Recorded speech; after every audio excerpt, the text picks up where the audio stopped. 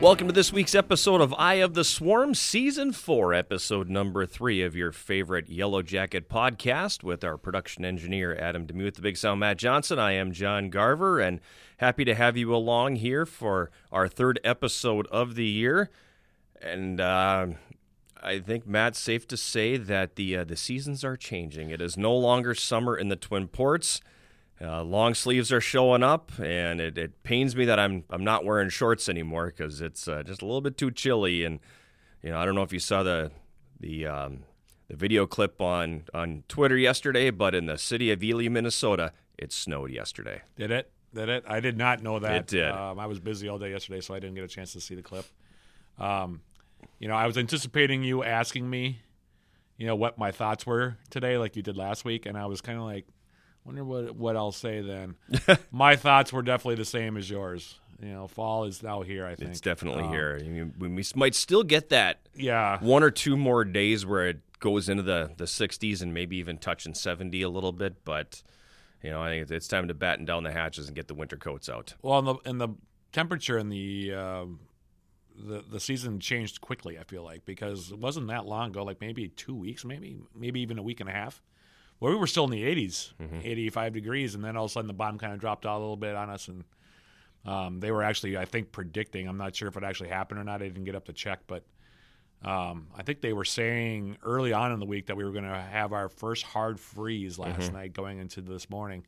I did not see it. I mean, I didn't even get out of bed until I didn't go to bed last night until about 12:30, 1 o'clock. So, I got up at about 8 o'clock this morning, and by then, the sun was out, and maybe the frost had disappeared, or maybe we never even get it. I know in the northern reaches of the area, they did get it. They did get the hard frost? Up where I grew up, Mom said they did get their first frost up there. Okay. So the hard frost has come to that area. I don't think we've really had it here yet, but I didn't think so, just based on what I saw. Yeah, but I think it's only, this morning, when we got up, it was 33 degrees. So it's only a matter of time before we wake up and see that frosty ground. Well, leaving work last night, I could see my breath when we walked out. Yep. I'm closing up the place last night. So it's going to be fun when we flip into October and our soccer teams move home after this September sojourn, if you will, where they are making the UMAC tour on the road. They are. They're going to have some cooler weather that they're going to be playing those home games in, but still a week or so away before we get them back at home here. Let's take a look here at the past week, and the Yellow Jackets did some winning last week. Yeah, there were a lot of wins up on the board last week. In fact, between volleyball and the two soccers, just one loss in the last week. So that was pretty impressive. And a lot of those victories came at the expense of Martin Luther and Bethany Lutheran. So stick with us here because a lot of these results are against the Knights and the Vikings. So correct. You'll be hearing the words Vikings and Knights a lot here in this next summary. But we'll lead it off with men's soccer. They're 4-2-1 now overall, 2-0-1 in the UMAC. They won a pair of matches last week, defeating Bethany Lutheran, as I mentioned. 4-2 on Friday night in Mankato before shutting out Martin Luther 5-0.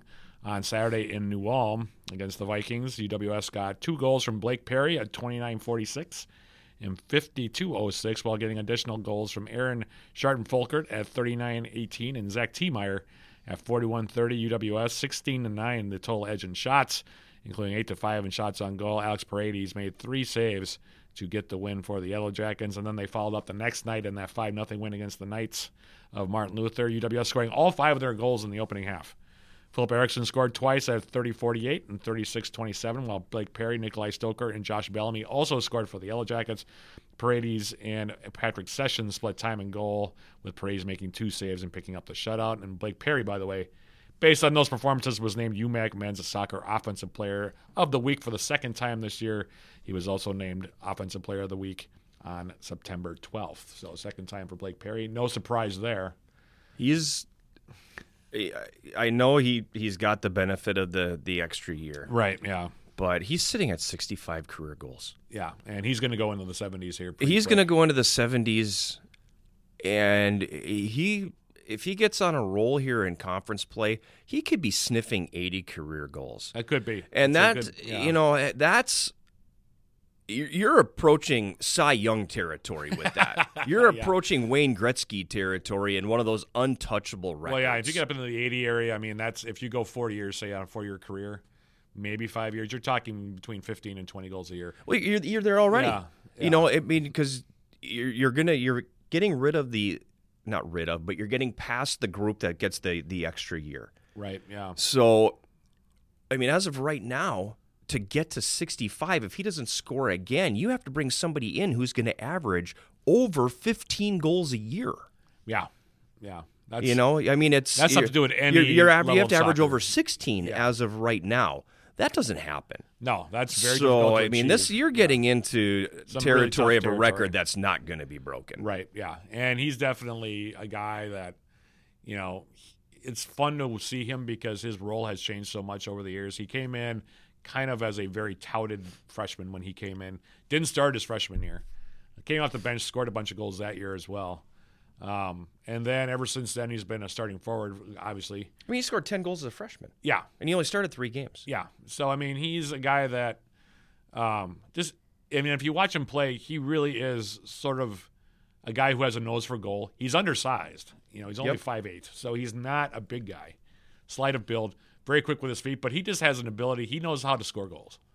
He's one of those guys, and he's a pest defensively. He's a pest. He has the in hockey, the term he uses, with a guy like him is, they can stick handle in a phone booth. They can, they make space for themselves.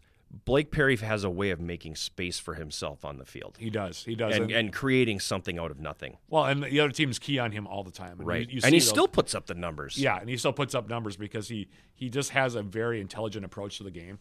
And he can handle the ball, like you said. Like, he can handle a puck, in a phone booth. That's kind of how Blake Perry, he's kind of soccer's version of that. Mm-hmm. When he gets it on that dominant left foot, he can really just kind of dance around a bit. Yep. The only guy that's comparable to that I've seen who could dance like that was Protas. Yeah. Protas could dance like that a bit when he had the ball at his feet. But that's a really unique skill set. It doesn't happen every day. The vast majority of soccer players don't have that kind of ability. Mm-hmm. And Perry, Blake is one of those kids that has it. Sure. And the thing that's nice about him, though, he'll also finish with a bunch of assists this year. Yeah. Because he's always also looking to set up if he gets the opportunity. Well, I mean, he's sitting at 173 career points right now, too. Right. Yeah. I mean, last year he had 19 goals. He had 20 assists. Yeah. And that was why he was the leading point getter in Division III soccer last year, is because not only does he score goals, he also sets up his teammates. Yeah. And he's got guys on his team that can finish. Yeah. Because Philip Eriksson is going to get up there and scoring in his career too. He's not going to approach Perry, I don't think. No. But he's going to be another guy that's going to be up there in the scoring numbers, and a lot of it's going to be because he played with Blake Perry. Sure. So, yeah, expect some more. I would not be surprised at all if Blake ends up with a few more Offensive Player of the Week awards here before the regular season is all said and done. Right. But moving on to women's soccer, now 3-3-2 overall, 3-0 in the UMAC. They also won a pair of matches at the expense of Bethany Lutheran and Martin Luther. 3-2 against the Vikings on Friday in Mankato before pitching a 3-0 shutout against the Knights on Saturday in New Ulm. Against the Vikings, UWS got 2 goals from Maya Holmquist at 6:44 and 15:46 of the first half before the game winner from Cameron Hill, the freshman from across the bridge over in Duluth, 83-51. To be the game-winning goal for her. Jenna Lang made 5 saves in goal to pick up the victory for the Yellow Jackets. And against the Knights, UWS got an opening goal from Lindry Schendel at 3:27. Hill made it 2-0 at 30-40. And then Holmquist again at 83-17. Jenna Lang made 3 saves in goal to pick up the shutout. Holmquist was named UMAC Women's Offensive Player of the Week. I think it's the first time in her career that she's done that. I believe it is, yeah. So congratulations to her, and she's having a nice year playing alongside Nia Wilson. She's having a real nice year, yeah. And it's I know it's been frustrating for that team a little bit because they have struggled to score goals. Yeah. And I'm guessing, I don't know for sure. We can take that up next week when we have them on the program. But right, yeah. I'm assuming they didn't anticipate the struggle offensively that they've gone through this year. Right. Yeah. So being able to pop 6 last weekend and pick a couple wins on the road, that's a good elixir for that team. It is, and that's a big win at Bethany. Yep. Bethany's a tough place to play. Yep. And because they're tough on their home field. Yeah. And for the Yellow Jackets to get that win, that's a big win for them. Correct. I think we expected them to do pretty well against Martin Luther. They're 3-0 in the league, which is right about where we expected them to be. They've got a couple of more road matches this week, a couple of games that they probably should win, but that's a dangerous word in sports. It should. So, Right. but yeah, they've been a little bit frustrated, I think, by the lack of goal scoring. And one of the things that they're adjusting to is the fact that Nia Wilson, coming off that 20 goals of last year, she's had a lot of attention on her defensively. So other players are having to step up. And I know that Coach DeGroat has been kind of harping on them to not make themselves so predictable in the offensive third. Because you and I have seen them; they possess the ball very well. Yes. It's just a question of now getting chances, and they have created plenty of chances in Right. games. It's just a I question think of, there was a lot of bad luck in there too. Yeah. I'll go back to that match against Stout. Oh yeah, Where it could have been 4-0 in the first half Oh, with yeah. the looks that they were having, and it ended up 0-0. yeah, exactly. They ended up tying that game. I mean, they had some good looks against Hamlin, and so yeah, they could definitely have a couple more wins in their pocket right now than they have, and they have created chances to score goals. And I think they created actually quite a few opportunities to score even against River Falls. They just didn't put the ball in the back of the Right. net, and that's been a bit of a frustration for them because last year they would score those goals. Yeah. But again, they're growing. They're still very young. I think that's one of the Extremely things. young. Yeah. Yep. I mean, there is not. I think there's in the starting lineup on the traditional starting lineup that she's had. I think there's been one senior so far that's Yeah. played a lot. Yeah. And that being Kenzie Olerking. So everybody else is kind of finding their way right now. Yep. And so they're going to keep getting better. And I Absolutely. expect that their performance is going to get better as the year goes on here Yep. too. So they're fine. Yep. They're just having to go through that little struggle of adopting the laugh without Anna Schussman, really. True. Yep. Yeah. And I think that we underestimated how important she was to the program in Right. certain ways, and this is one of those ways. But they'll grow, they'll figure it out, and then they'll move on. Mm-hmm. Good week for women's volleyball as well. Rolling. Yeah, 7-8 overall, 3-0 in the UMAC, tied with Northwestern for first. By the way, Northwestern ranked number 3 in the country now, Yeah. so that's going to be a big match later down the road. Yeah, it's coming up here in about a month. But they also won a couple matches at the expense of Martin Luther and Bethany Lutheran, although opposite days of the soccer teams. They defeated Martin Luther and Bethany Lutheran both by scores of 3-1, although it was Martin Luther on Friday and then Bethany on Saturday. Mm-hmm. So flip-flop it with soccer. Against the Knights, UWS won by set scores of 23-25, 25-18, 25-20, and 25-17. Yellow Jackets were led by Lexi Preed with 21 kills and 10 digs. She was really good that night. She was good that night. Lizzie Schmidt, in one of her first college starts, posted a double-double, 17 assists and 10 digs, while Colleen Claude finished with 19 assists. Jenna Anderson had 16 digs in the match for the Yellow Jackets against the Vikings. UWS, again, winning 3-1, 25-23, 25-20, 22-25, and 25-18. UWS was again led by Preed and Mayana Stark. Each had 16 kills. Preed also had 23 digs, which felt like a lot. But I think that's pretty accurate based on what I noticed when I was calling the match. I think that It seemed like it was her and Jenna Anderson digging every single thing out. Anderson had a huge night. She had 10 digs in the first set. Yeah, she did. She ended up with 34 digs, by the way. Yeah. Did Jenna Anderson. Lizzie Schmidt had 22 assists. Colleen Claude had 18 more. Haley Atwood also got in the double figures with digs with 18. There was a lot of swings in that match. There were. A lot of attacks, Yep. and a lot of them were dug out. So, but based on all that, Anderson was named UMAC Defensive Player of the Week, so congratulations to her. Unfortunately for the Yellow Jackets, they closed out the week with a tough non-conference match last night against UW Stout, falling to the Blue Devils by scores of 25-18, 25-12, and 25-11. Anderson, again, 10 digs for the Yellow Jackets in that match. So 3-1, 3 out of 4 ain't bad. They're on a nice little run here now. Well, they had won 6 of their last 8. They had won 4 or 3 in a row heading into last night at Stout, and they had won 5 out of their last 6. So, playing some pretty good ball here over the last couple of weeks. Yeah. Men's and women's golf. The men play 16th at the Twin Cities Classic, which was hosted by Gustavus Adolphus at Elk River Golf Club, the Links at North Fork Golf Course, and Edina Country Club Saturday through Monday. The women place 11th at the UWL Invitational, hosted by La Crosse at the Golf Club at Cedar Creek in Onalaska on Saturday. And both teams then competed at the UNW Invite yesterday, hosted by Northwestern, with the men placing 2nd and the women placing 4th.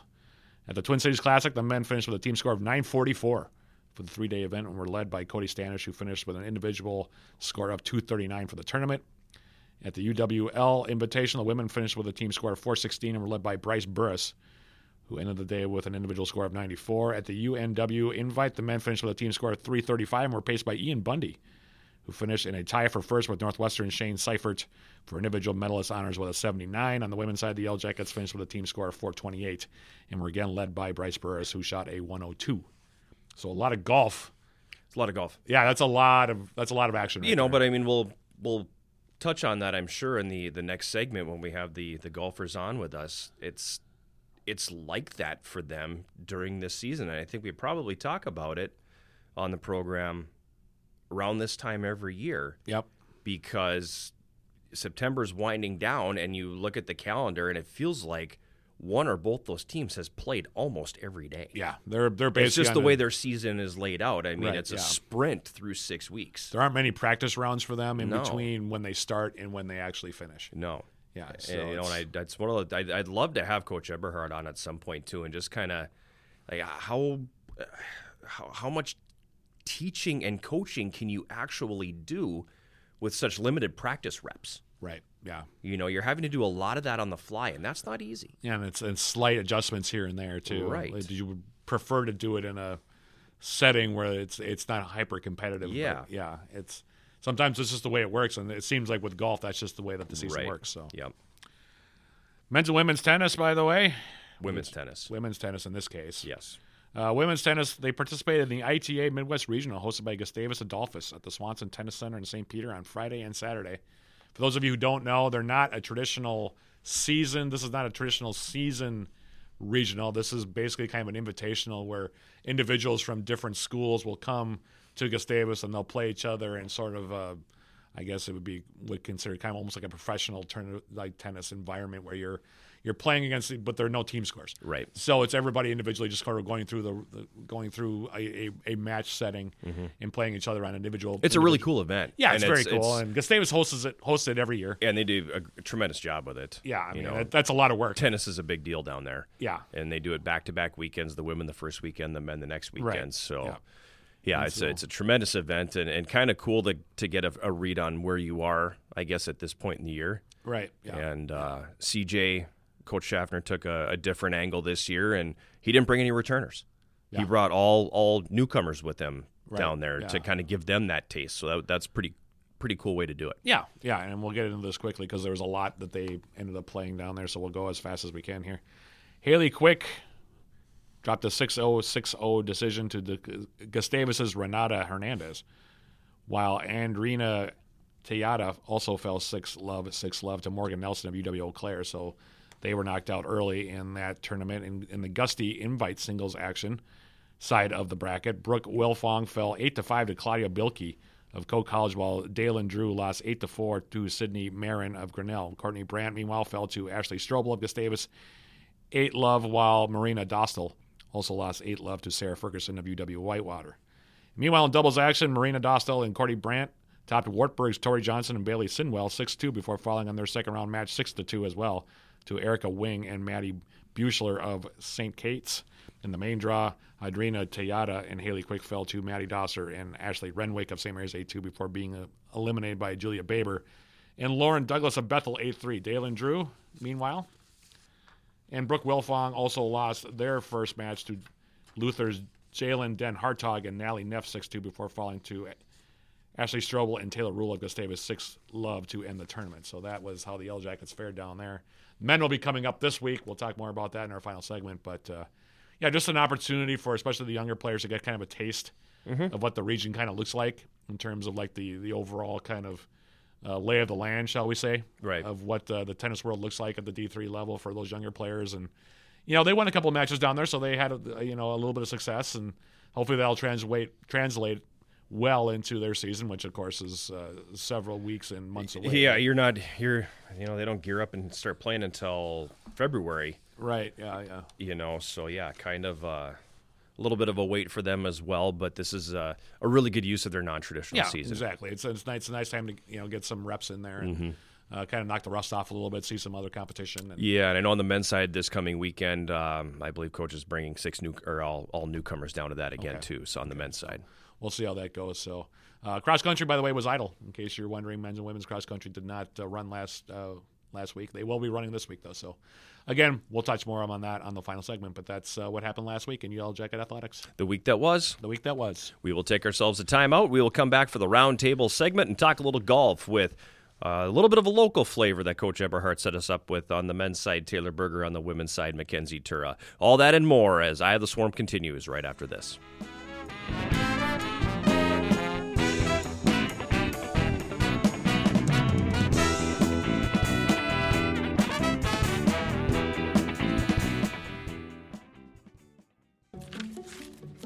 I borrow the sports page?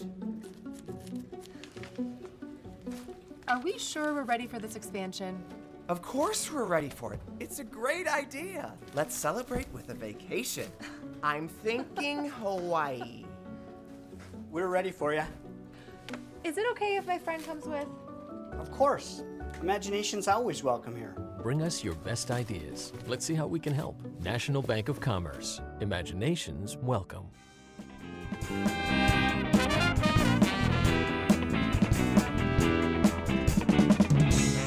We're back for the roundtable portion of this week's Eye of the Swarm, and we are talking golf this week with Taylor Berger from the men's golf team, Mackenzie Tura from the women's golf team. And when I walked into the room, all of you were kind of dissecting the finer points of golf, and I heard talking about the grip and all the things that are interesting. So continue the conversation. Well, I was just saying that golf is a game of mechanics, and you have to have your mechanics just right in order to be successful at it. And I mean, when I say your mechanics have to be just right, I mean just right. One little slip up here or there, in terms of form or grip, like we were talking about before. And Mackenzie, I'll let you expand on that now that we're actually recording instead of off the record. But it's such a game of, and you talked about the mental part of it too, because we'll get into more of that. You can get your swings down, you can work on your putting and your chipping and all this kind of stuff. But at the end of the day, it really is a mental game because you really have to make sure that all of your mechanics and also your focus are in the right place. And I'm amazed at how you guys do that. I mean, it takes a lot of mental energy. I feel like it's a very mental game. It's a game where you really have to kind of keep a clear focus at all times. How hard is that for the both of you when you're playing? It's very mentally draining for me. I get in my head so quickly and so easily. It's one simple thing. I'm not laughing at you. I'm laughing with you. No, it makes sense. Whenever I have like an odd drive or an odd shot, like I could have done this better, I snap of the fingers, I'm in my head. I'm like, I could have done this better. I could have done this better, but I really should just like let it go, focus one stroke at a time. Just got to focus on the next one. It's really hard not to focus on what's getting behind you, but you just got to focus on what's ahead of you, really. Play the course. Why is it like that in golf? Because I feel like in other sports you can let it go so much easier. Right. You know, you chuck up a bad shot in basketball, just move back down the court and get back into it. Or, bad goal in hockey, you just move on. Right. Why is it so hard in golf? I think every shot counts in golf because, obviously, but you just don't have a team to help you. When you're out there, it's you against the golf course. At the end, you got the team to help you add up the scores and stuff, but it's you against the golf course, essentially. Because I have a horrible time with that. Well, it's got to be tough, too, because it's like, and I'm a bit of a golf novice, so you'll have to bear with me on this, but it seems to me that the drive is always, off the tee, is always kind of sets the tone for the hole. Right. Yeah. And so that's the shot that you really have to, zero in on. And every hole is designed differently.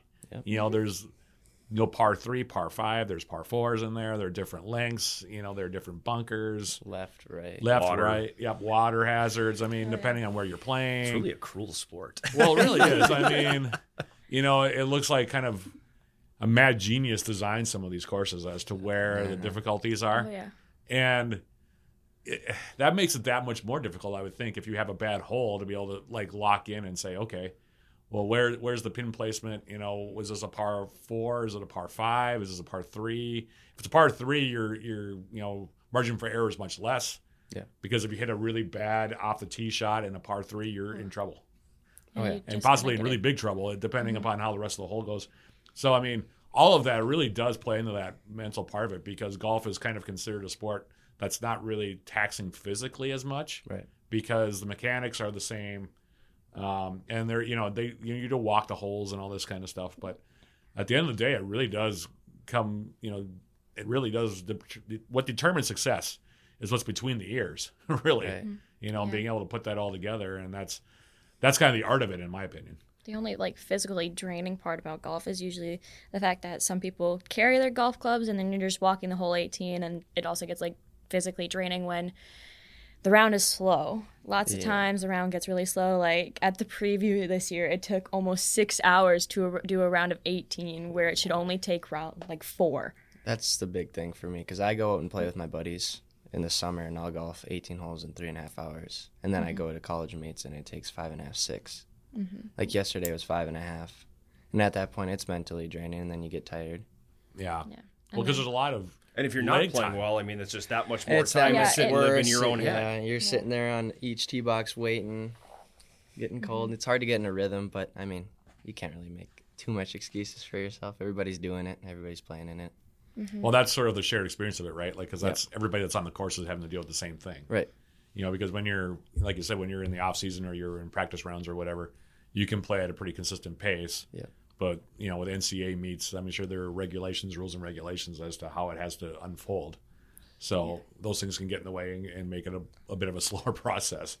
That seems like a really long time. It's a long time. It's Yeah. very That's long. a long time even You're for waiting, a scramble. Yeah, you wait on like each hole, each tee box. People just teed off as you're walking off the green, so you have to wait until they're at least just hit their second shot, maybe hitting their third shot, depending on how their shots go even. Right. So you have to wait so much, and sometimes it gets really long. Like yesterday, our last women's group, my group got done really quick. It only took us like 4 hours and like 15 minutes to get our round done. Ours was really quick. What? It was nice. It was really nice. We were able to keep a steady pace, but we still had to wait on a couple holes every once in a while. But otherwise, a girl behind me, they put us off like backwards. They put us 5, 4, 3, 2, 1 on the course, which we always find backwards because you think the number ones would go faster than everybody else because they're considered the better players. Right. So it felt kind of backwards, but they got done the slowest, and a coach literally had to tell them like the group ahead of you is almost 2 holes ahead, even though it weren't that bad. That held us up. There was one specific player, and she just takes a while on some of the strokes. Like sometimes people take an extra long time lining up their putts. Like they have to look at every Line single. it up, step away. Well, they line it up again. go on the other side of the hole, make sure they can see what they're going towards, and then they go to the side of their putt to see like the downslope, and then they go behind their putt, and then they go up. They stand like behind it. They do a couple practice strokes. They stand next to it, do another practice strokes, and then they finally line up, and then they hit. And sometimes they miss. And so it takes a very long time when it's especially on the green, and then you're waiting for people to get off the green. That seems like it would be very, very irritating. It is. That is for At sure. least for me, like I tend to be on the impatient side anyway. Yeah. So standing around waiting for somebody to do something, usually like I get to that point where I'm just like, my gosh, look at this. This is going to take us forever, which is, I suppose, how it feels, Taylor, for you, because you were talking about, Kenzie said that, her round was about 4 hours, about maybe 4:15. Ours was 5.5. Yeah, that's a long Yeah, we were waiting round. on the bus after we were done for like an hour before an hour and a half before the last guys group got done. Wow. That's a long day of golf. That's a long And day. it was 3 sums. It wasn't even 4 sums. Yeah, usually it's even slower with foursomes. On the last hole, we joined up with another group and played a 6 sum. Because that preview, I think, was it 3 sums or 4 sums for you guys? 3. Yeah, but that one, there was a big build up on one hole. We had to wait. Oh, we were on hole 2. It's the same holes every year. It's 2 and 13 at Yeah, UMAC. 2. There was 5 groups built up because of how it was on one 5 hole. groups. Wow. Sitting on the tee box waiting. It's just like a big log jam. My second hole of the day, there was 4 groups on the second hole. That's a lot of waiting. I mean, that's got to be Especially right that there. early. It's right when you start, and then you're like, all right, I got to wait 40 minutes. Yeah, I was about to say, that's got to be a 40, 45-minute wait at least. Wow. Yeah, was. you're sitting there doing nothing. Lots of people just sit on the ground because they're like, might as well sit while we can. Right. And then hole 13, so that's like, just after halfway, it was another 45-minute wait. That's crazy when you think about it. And it's especially some of these meets you guys go to, Are those there are a par lot threes? of teams. 5 and 4. Par Wow. 5 and 4. Okay. Okay.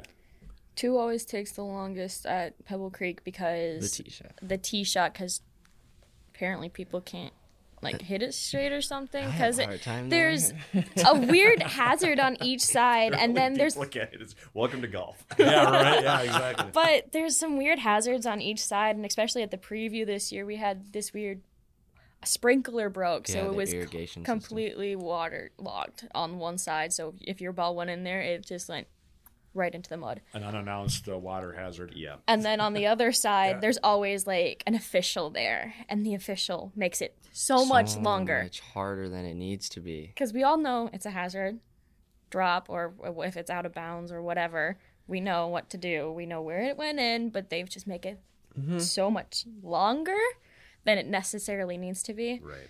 And then, when I was golfing, also, like, there's some teams that some of their players have never golfed before, and it's mind-boggling.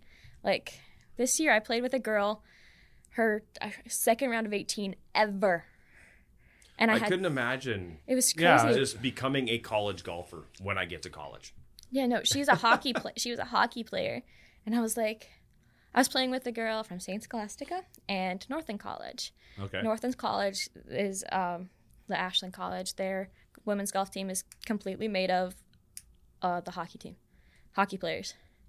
And they picked up 2 girls that have never played golf before, and their first round ever of 18 was the preview this year. Wow. That would take a fair amount of courage for someone like me. It was crazy. I Don't play an NCAA. I gave her wouldn't be props. comfortable with that. I give her I props. agree. That's Yeah. I wouldn't want to. It's crazy. I give her props for doing it, but Right. oh Yeah. my goodness, That's tough. But it makes it hard because then we also gotta help her out, which is fine, but it just takes a while. Yeah. It's funny that you bring that up because, like, early on in the men's side, especially, we had a lot of men's hockey players that were also golfers, and some of them were really good. We talked about Anton Svensson. Anton, yeah.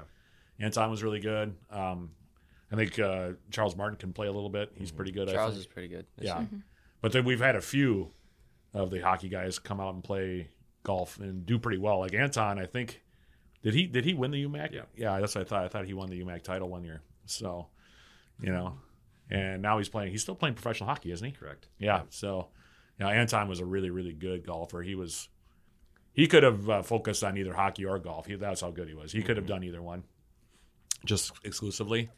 But I could see why they would go that direction though, because I think that it feels like maybe the technique and a little bit of the idea, the hand-eye coordination that goes into hockey would also translate to golf. Therefore, I think you see that there's a lot of hockey players that are. I played hockey. Yeah, a lot of hockey. Yeah. It's just a natural progression. off-season kind of thing for a lot of hockey players, and a lot of the muscle memory and stuff's the same. Because I think a lot of your ex-teammates too at the scramble that we do, the fundraiser, they're all pretty good golfers, aren't they? A lot of them are pretty good. A lot of them are. Yeah.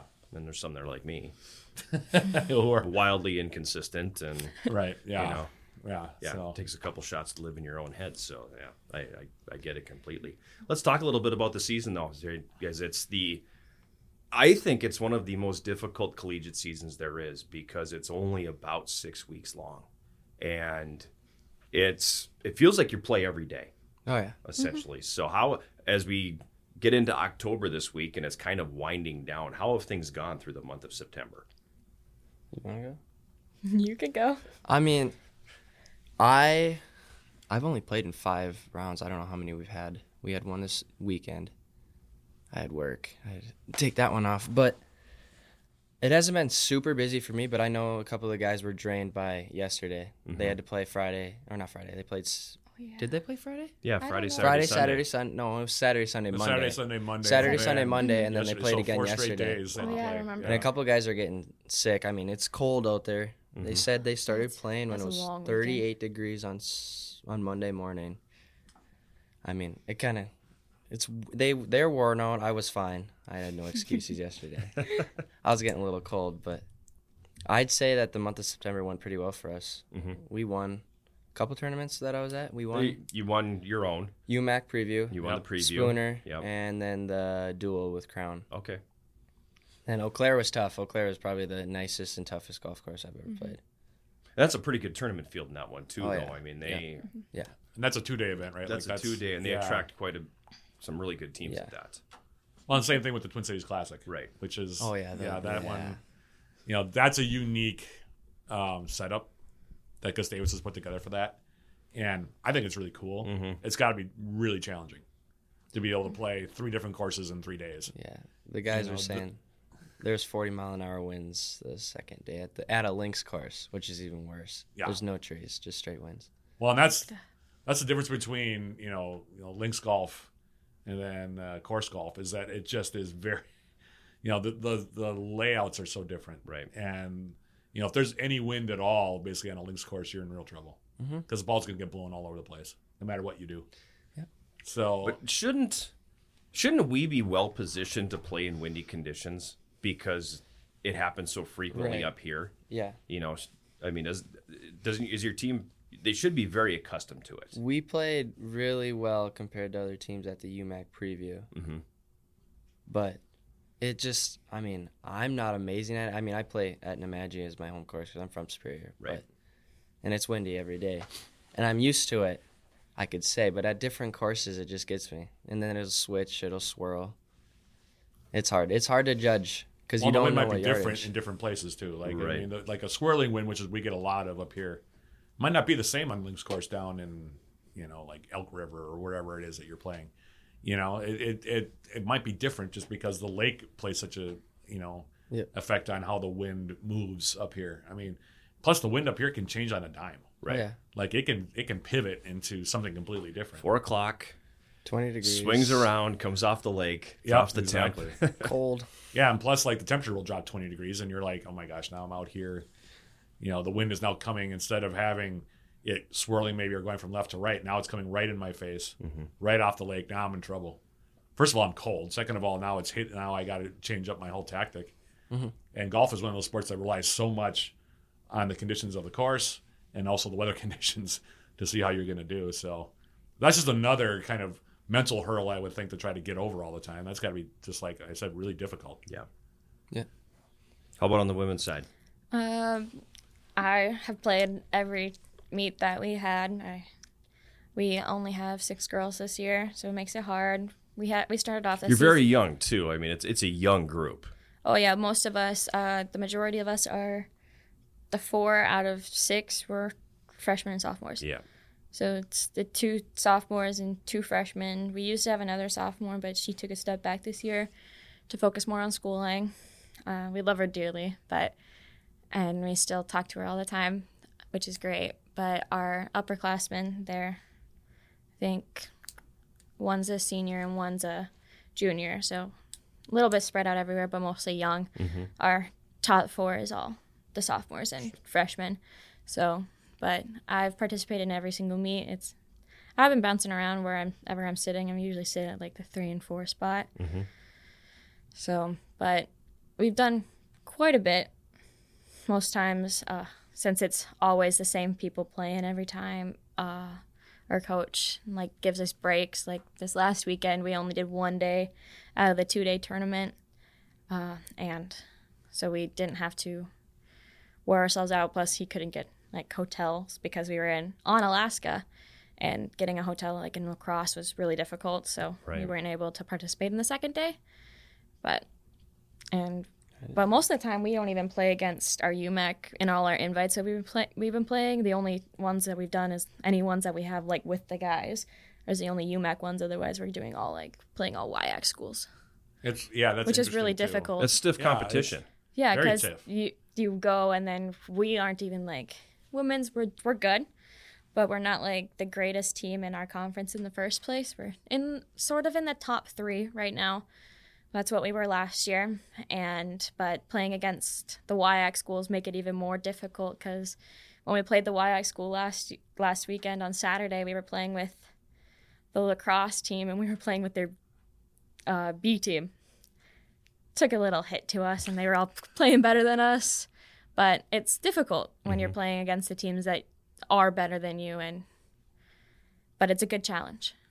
Same way I think with the men at a certain level, you guys don't see the rest of the conference real often, except for the preview.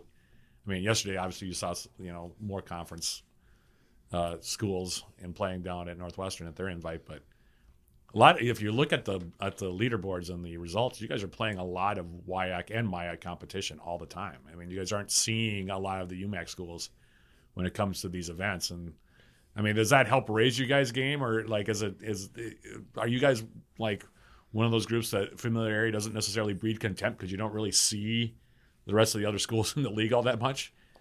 How does that play into how you guys kind of approach the rest of the year, playing all these higher levels, different conference opponents from the MIAC and the WIAC? I play better when I play with better golfers. Okay. If I'm with kids that are just hacking the ball around, I don't know. I tend to do a little bit worse. Okay. But, I mean, seeing those kids, it's fun watching them. They're so good, like St. John's. Absolutely unreal. There was one kid this last weekend, he was 7 under through 9 holes. On one side. On one side. Oh, wow. Yeah. Well, that was back in the day, too, before St. Thomas went D1. I think St. John's and St. Thomas used to battle it out on the men's golf side to see who would win. And some of their scores, Gustavus also, I think, is traditionally pretty darn good. And so when you get that kind of team in there, it's kind of fun to play against them, first of all. And then second of all, just be like, wow. Mm-hmm. These guys, like, their top 5 are all really good. Right. They're all really good players. Oh, yeah. It's Their always like a their good C competition. team, gets third in the tournaments. Yeah. Which is, it's nice to have that kind of depth. Right. I know. I mean, and speaking of depth, I know the men's team has a fair amount of it. Yeah, we have. Yeah. We have a lot of kids that can play. Yeah. So that's got to be a nice thing. I know the women are trying to build that depth. It's really hard to recruit women because, especially in northern Wisconsin, a lot of the guys, it's much easier to recruit. But like lots of people, like if you're trying to go lower state, they're always like, "There's no time to go golfing because it's always cold, it's always snowing." But like half time when we're golfing, we're not even up here. We're at least an hour away, and so we're going to like the nicer, warmer golf courses, and it's. Obviously, we don't play in the middle of winter, but like when it comes to spring, we go probably like 4 hours away for each of our matches because there's snow on the ground still up here. And so like in the spring, we're golfing in April. Well, and the split season is an interesting phenomenon. And we've talked about this, John, before, especially, with the men having won a couple of UMAC titles and going to the NCAA tournament. It's a very strange setup. I don't know of any other sport that sets up the way golf does where you can play a conference tournament title or championship round like the UMAC. Because the in an entirely different season, qualify for the championships 2 seasons down the road. So you have to skip this winter season. So you have, you're off for 6 months. Yeah, you're off for basically 6 months. And you got to come back and then maybe squeeze in 3 or 4 meets, hopefully, or, maybe more, depending on how much time you have in the spring. And then go play an actual national championship round. I mean, that's a very unique setup. I mean, I don't know of any other sport that does that. No. Even close to that. I mean, the entire idea of the NCAA championships, for the most part, is to play the championships when you're at your best. Right. So it's really kind of, it's hard to wrap your head around the idea of, well, we're going to take a 6-month break now. Hopefully they do something during the winter to keep themselves in shape because we actually are going to play in the NCAA championships in about, 3 months' time or whatever. Yeah, but that's just a really strange. I mean, is that something that you guys take into account too when you're going through the seasons? Is this kind of setup? I mean, it's very strange. It's a very odd way to go about it. That's for sure. I've told people about it, and they're like, "Wait, your nationals is a season after, in the spring after you compete in the fall and determine who's going." Yeah, the fact that there's a whole fall, there's a whole athletic season that goes by, an entire winter athletic season that goes by in between when you guys qualified and when you actually play. It really is strange. Oh, it is. I couldn't imagine having to take 6 months off, especially in this area where you're not going to be able to play and then be prepared to play in a national championship setting. I couldn't imagine how to go through that, how to prepare for it, knowing that your spring could end up like last spring where it was just wet all the time and you got nothing in. Yeah. Mm-hmm. Yeah, it was a late spring last year. Mm-hmm. Yeah, and that's another thing that's got to be frustrating as heck too. Is just you're so at the mercy of the weather, especially in the spring season. Oh yeah. And the fact that you guys are on the road all the time. I mean, you guys are rarely in Superior. This is something we talked about too before we went on. Is the fact that men's and women's golf athletes. I'm not sure how many people on campus would recognize them as such because they're always gone. Yeah. They're never on campus. You're here for class and that's about it. Yeah, even some of the professors don't completely register it. I would talk to some of my professors saying, "Hey, I'm not going to be here because I have a golf match." And she's like, "Wait, you're on the golf team?" I'm like, and they were like, "Oh, the golf team leaves now?"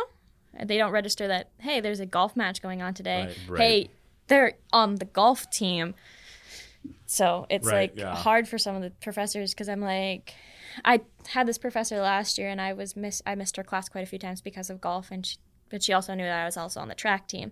So I would tell her, "So, hey, I'm missing I'll not be here tomorrow because I have a golf tournament. She's like, you have a golf tournament? I'm like, yeah, I'm on the women's golf team. And she's like, oh, you're on the golf team. Cool. And she's like, I didn't know that. It was code for I didn't know we had a golf team. I didn't know. Yeah, exactly. Yeah, lots of people don't register that there's a women's golf team. Taylor, same thing for you. Do you run on the same thing? I mean, I just, not necessarily that, oh, you're on the golf team, but professors don't necessarily that you miss all the time. Yeah. Because we Especially miss for that a like lot. 5 or 6 weeks. Especially in the month Yeah. of September when it's Yeah, like when I you're mentioned, just it feels like starting. you're playing every day and school just starts. Our UMAC preview is the second day of school. Right. We had to miss, yeah. So it's a whole lot of making up schoolwork Oh, yeah. and staying on top of things. Well, and the other thing is you guys get such an early start. No, Because by the time you're playing the UMAC preview, you're 2 days into school, but you've already played like 3 tournaments by then, or maybe even 4, depending Right. upon it's good. one this year. We Just played this one year? before the preview. Okay. And then 2 last. I think it was 2 or 3 before last year's. Mhm. We had with the preview, we had a whole weekend of golf, and then we golfed straight into the preview because it was on Monday last year. Yeah. That's what the women's team at least did. We had a whole weekend of golf, and then the next day was the preview, so we golfed 3 days in a row. So you're literally like a traveling golf team. Really. I mean, that's Yeah. And it makes it hard sometimes because sometimes when we're traveling, like for the women's team at least, some of the girls like to bring push carts because some of them can't carry, like, or just don't carry. Like this last weekend, I didn't.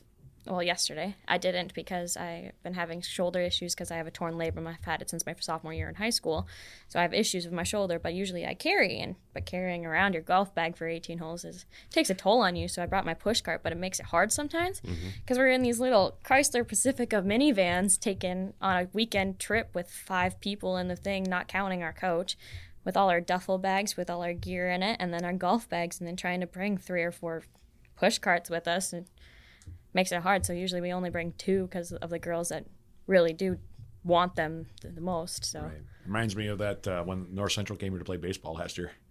And they brought those 2 vans. You guys don't know this story. This is a little bit off topic, but talking about like condensed space on the road and where it can.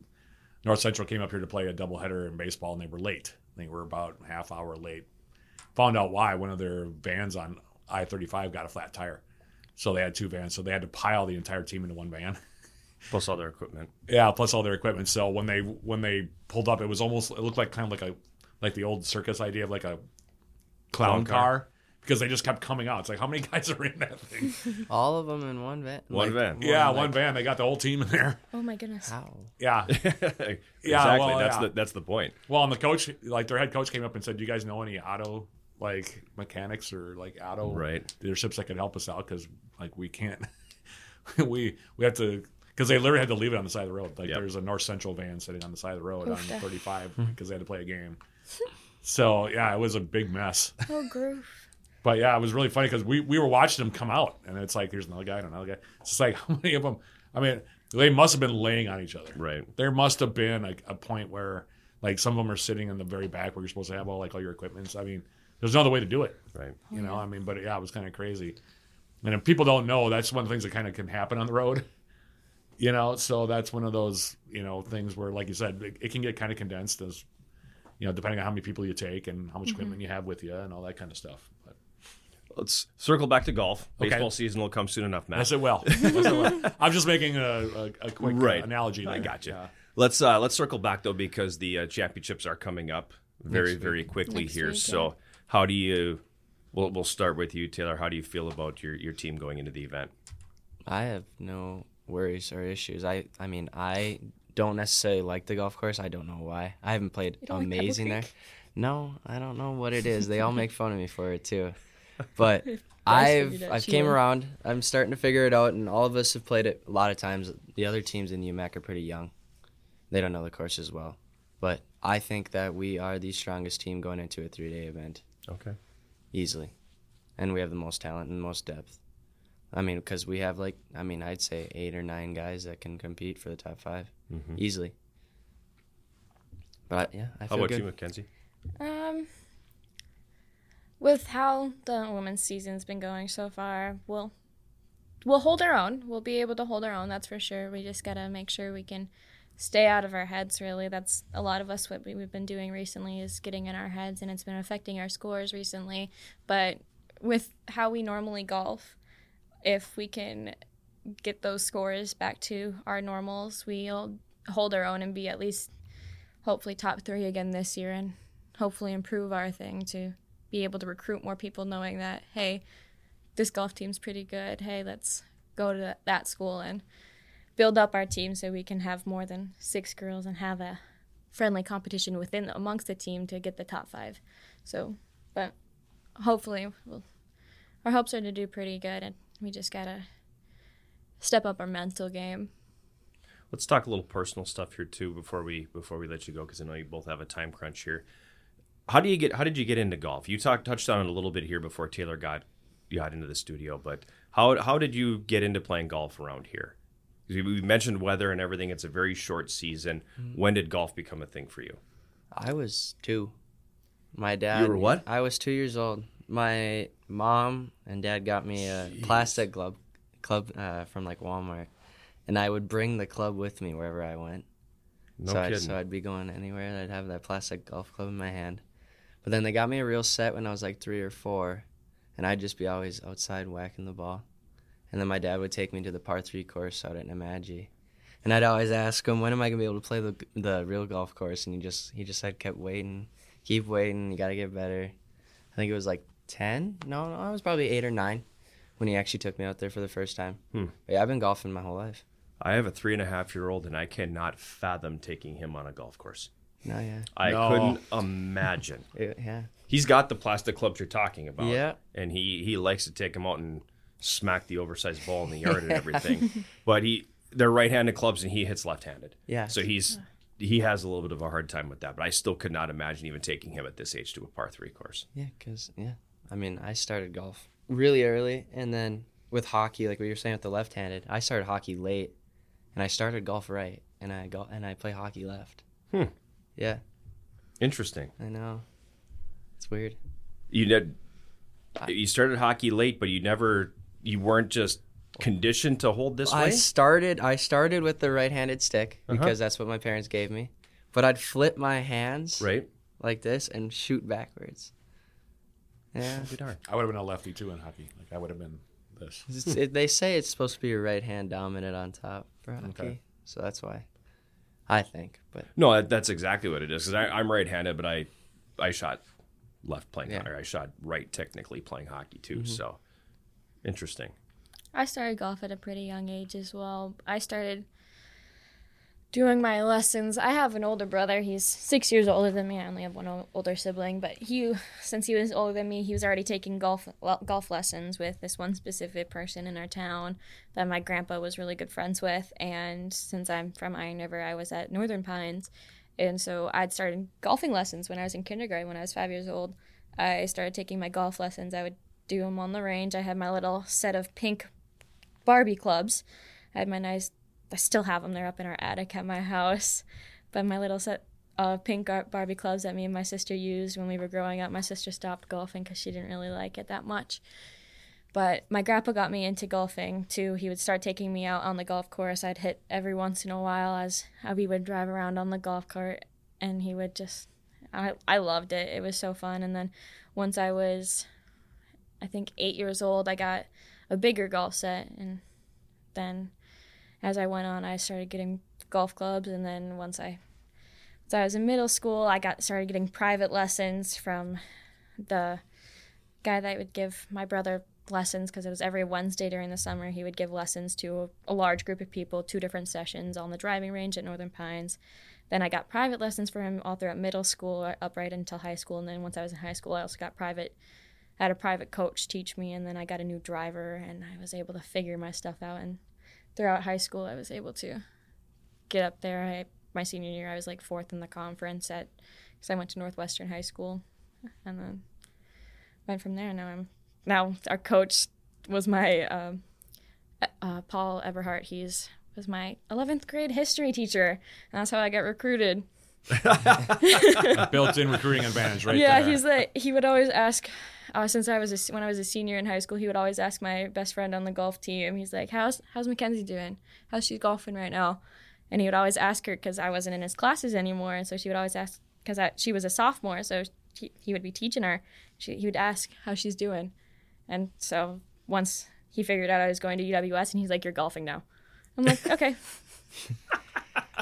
Yeah, that's quite the recruitment. Taylor, you being a local product as well, I assume that the recruitment was pretty straightforward for you. I mean, so I was gonna go play junior hockey. Okay. I was enrolled at UMD actually. I had all my classes set up, and I unenrolled, and I was gonna go play hockey out east or in Canada in a junior hockey league. And last day I just didn't want to leave. I don't know. I love my parents. I love my family. I wanted to stay home. And then so I went to school here. I enrolled the Friday before classes started because they start on a Wednesday, so it was like less than a week. I didn't start golfing that year because the coach Ed had no idea I was coming here. And then I think that year my high school hockey coach got in contact with somebody here and said that I was interested in playing. But then COVID came around that spring, wasn't able to play then. And then I finally got to play 2020 fall with the team, but no meets. Okay. So there wasn't really any recruitment. Okay. I mean, by Eb. So true walk-on. Yeah. Essentially. I suppose. Yeah. Well, it's interesting though to hear the backstories about how all this comes together, and it's interesting to hear you guys' stories in terms of golf. Yeah. Because the guys that we've had, the previous golf athletes that we've had, Bryce, for instance, on the women's side, Joey Cummings on the men's side, they both are also basically lifers in golf. Yep. Like they basically, I don't want to say they were born with a club in their hand, but pretty close. Yeah. And then they just sort of kept going. And Joey's story is similar to yours because he was also a hockey player that ended up kind of having to choose between golf and hockey. And he would have said that he was a much better golfer. Well, if I remember right, he was also one who was enrolled at UMD at one point. I think he was, And then at the last minute didn't go and decided to come here because that was right around the time golf was reinstated as a varsity program. Was it? Mm-hmm. Yeah. And then, one of his teammates, Ryan Peterson, who was also a former conference champion. He's a hockey player, too. Yeah, he was also a really good hockey player and came here to play golf, and he was friends with Joey. So it's interesting to hear the stories as to, how it all comes around. When we had Bryce on, for instance, she was basically like, I was basically addicted to the sport since the time I was born. Right. It was kind of the impression that she gave us. Her family, her dad literally lives on a golf course. Yeah. So it's interesting, the passion that you guys have for the sport. Yeah. The fact that it's basically been with you since birth for the most part. I mean, Taylor, you start when you're 2. Kenzie, you start when you're 5. That's basically lifelong in my view. It is. Yeah. That's basically lifelong. Neither of my parents played, though. My parents didn't play hockey, but my dad would randomly play golf. But he's not very good. I mean. Neither of my parents golf. Neither of them do. They both have golf sets, but I haven't seen either of them play golf in years. I just broke my 7-iron last weekend on the driving range. I snapped the metal of the club head right off, so that was fun. So my dad literally, on his way to work, he works in Duluth, as on his way through, he dropped off one of my mom's 7-irons and my old set of my old 7-iron from my bag to test out to see if I could use it yesterday. Because Nevada Bob's doesn't exist right now, so I can't go test out a new 7-iron. Right. I broke my 4-iron at UMAC at the preview. This year? Yeah, I was hitting a tee shot and I hit the ball and I go like this. It's super light. I look at it. I'm like, no way. The club head went flying. Oh, that's what happened to me on the range. But it was a loud. You could hear it snap. It was a loud dinging noise. It's just the club head. It's not broke. It just needs to be re-glued. Oh, mine! I snapped the metal. No, yeah. Mine can't get fixed. Went straight too. That's lucky. I know. It was on hole 13 too. Hardest hole. Wow. Well, we wish you both good luck in the championships coming up here, and obviously, hopefully none of your clubs fall apart on 13th hole like they did last time too. So, Taylor Berger, Mackenzie Tura, thanks for stopping by. Thank you for having us. We'll take a timeout. We'll come back with more of Eye of the Swarm right after this.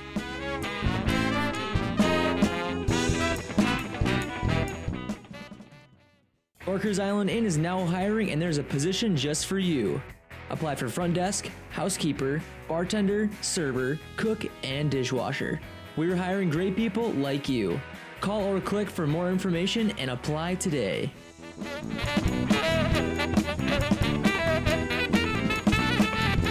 Final segment now of Eye of the Swarm, and I always enjoy having golf people come in and chat a little bit with us because I play golf myself.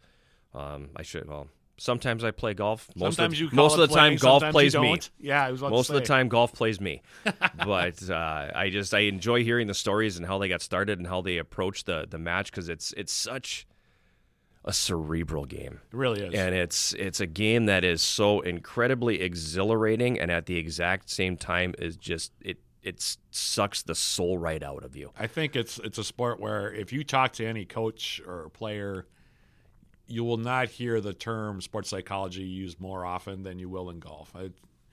It's just the nature of the beast. Yep.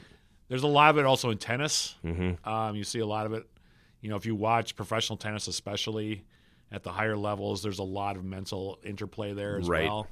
But I think that it's so central to golf because once you get the mechanics down, yes, your mechanics make a huge difference in how you perform. But as much as that is part of it, a lot of times your mechanics, if you're a seasoned golfer and a you good could be player, a professional golfer and you can go into a 2-year slump because your mechanics get off. But and what I was going to go, sorry, the direction I'm going with that is a lot of times those mechanics are a reflection of what's going on in your head.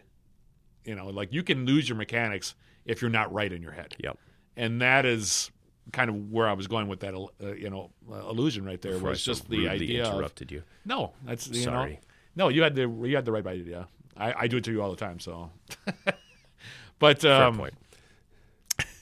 But you having played golf, if your head isn't right where it needs to be, then you can have just the slightest mechanical adjustment, and you'll end up spraying your ball all over the place. Yep. And that was kind of the direction I'm going with what I've said. So, the mechanics don't change in the sport, but the mechanics can be thrown off if your head isn't right. Right. So you have to really make sure your head is right. Is the big point here. Yep. And I loved that before we went on the air when we first got up to the station and Mackenzie was talking about her grandfather who introduced her to the sport, 86 years old and still plays every day. And I'm like, that is the dream.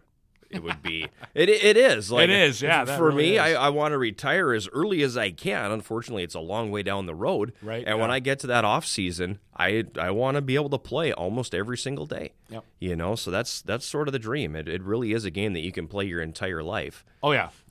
And I look forward to hopefully getting to that point where I'm 86 years old and able to play every single day. Right. But speaking of playing, we got some teams playing here this week. Yeah. The road swings continue, by the way, for everybody except for volleyball. Correct. So we'll have kind of a replay of what happened last week, this week. Just different teams. Yeah, just different teams. Yep. But thankfully, they will start coming home eventually. So if you're waiting to see them in person, they will be coming home here within the next couple weeks. So, and then for extended periods. Right. Yeah. So you'll get a chance to see a lot of Yellow Jacket athletics if you'd like in person. Men's and women's soccer are both on the road. They're both taking on Crown on Friday and Minnesota Morris on Saturday. The men's games are at 4:30 p.m. both days. The women's games are at 2 p.m. both days.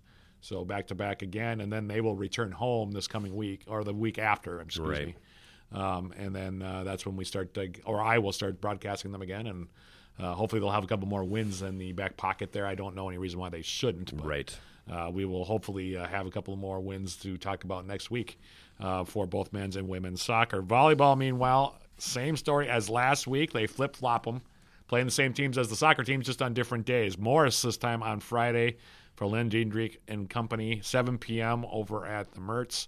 And then Saturday, it's Alumni Day, taking on Crown at 1 p.m. I don't know how many of the alumni come back for that, but it's well, first, before we get into Alumni Day, Friday, Yellow Jacket Athletics announcing yesterday the cause games for 22-23 are back, and it is a focus on mental health. Okay. The theme being Mental Health Matters. Mackenzie had the Mental Health Matters T-shirt on in studio with us here today. And Friday's event is the first one of those for the 22-23 year. You'll see Mental Health Matters shirts on the team during warm-up. You'll see green ribbons. You'll see green shoelaces. You'll see a number of different things throughout the course of the match. Right. Admission and ticket fees are waived for that match, but we are asking fans in attendance to make a donation. And all the money that comes in from those donations will be donated to the Miller DeWan Foundation, who does some remarkable things in the Twin Ports and the surrounding area for mental health. So that is the cause this year. Very And worthy cause. It's by the great way. to have it back, and it was overwhelmingly well received by coaches and athletes when we decided this was the direction we were going to go this year, and it was also something that it's very important to the student athletes that came out in within the SAC group, within the social media groups, that it's very important, and they want to see more resources devoted to that, not just for them, but for anybody who would need them. Well, and this touches on something that we talked about the Day of Giving last year, the stream that we did. A couple of the coaches, specifically men's and women's soccer, asked for funding for mental health causes. Right. And we had a chance to talk to Joe Mooney and Allison DeGroat about that.